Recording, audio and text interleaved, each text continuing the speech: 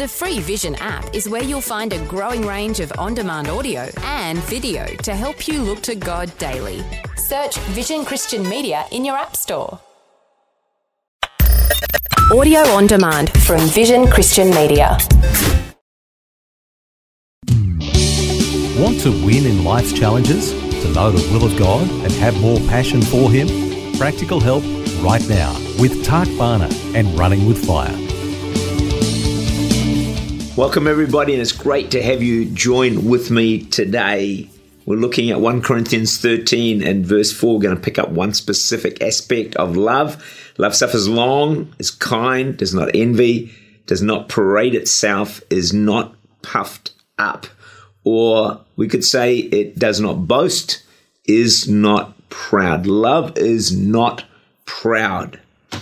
Every so often they'll interview the winner, and sometimes the winner will say, well, I just played brilliantly today.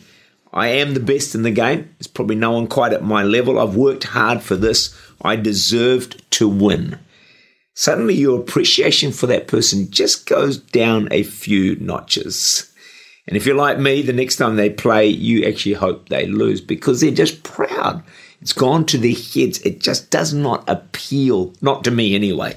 Proverbs 27 verse 2, let another praise you, not your own mouth, a stranger and not your own lips. It's perfectly okay if someone else praises you, but try not to say it yourself. A lot of people praise themselves to others thinking, well, I'm just being honest. I really am that good. But the Bible says, no, even if you are, don't boast about it. And why would God say not to boast? Because when we boast, often we're actually saying to people, actually, you know what? I'm better than you. That's not going to make anyone feel better. People really don't want to know how immensely successful and good you are. Just stay humble and you'll have a lot more friends, by the way. Some may argue, what's the big deal about being humble? It's not the way the world is today. It's a survival of the fittest. I'm really good, and that's just the truth. Well, as Christians, we're told and called to be like Jesus, and He modeled amazing humility. Listen to Matthew 11, 28 to 29. Come to me, all you who labor and are heavy laden, and I will give you rest. Take my yoke upon you and learn from me, for I'm gentle and lowly in heart. Did you get that? Lowly in heart, and you will find rest to your souls.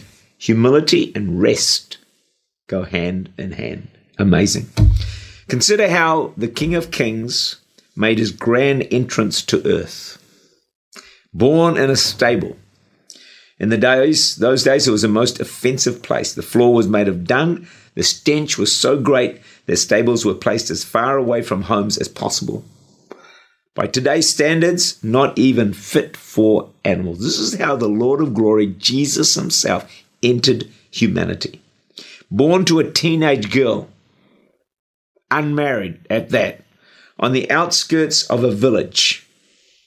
The innkeeper would never have believed He sent God out into the cold. No room at the inn. It's amazing. Amazing what he'd be thinking now. That the Lord of Glory would choose to make His entry into the world in such a place and circumstances is an astounding message to humanity today. God does not need a grand entrance. Jesus did not choose the red carpet, nor the blast of trumpets, no standing ovation to make His entrance. Where He chooses to turn up in manifest glory is often in humble places and even to humble people.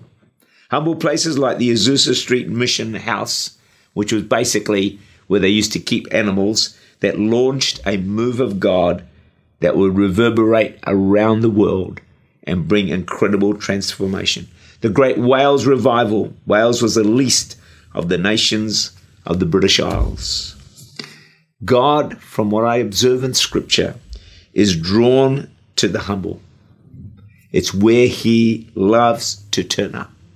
And I believe as you and I walk in genuine humility before God, we will experience more of God, His presence, His voice, and His reality in our lives. Let us make humility one of the pursuits in our lives. Love is not proud, and it does not boast. Tak Bhana is the Senior Pastor of Church Unlimited in Auckland, New Zealand. For more information, to make contact or to listen again, look for Running with Fire at our website vision.org.au.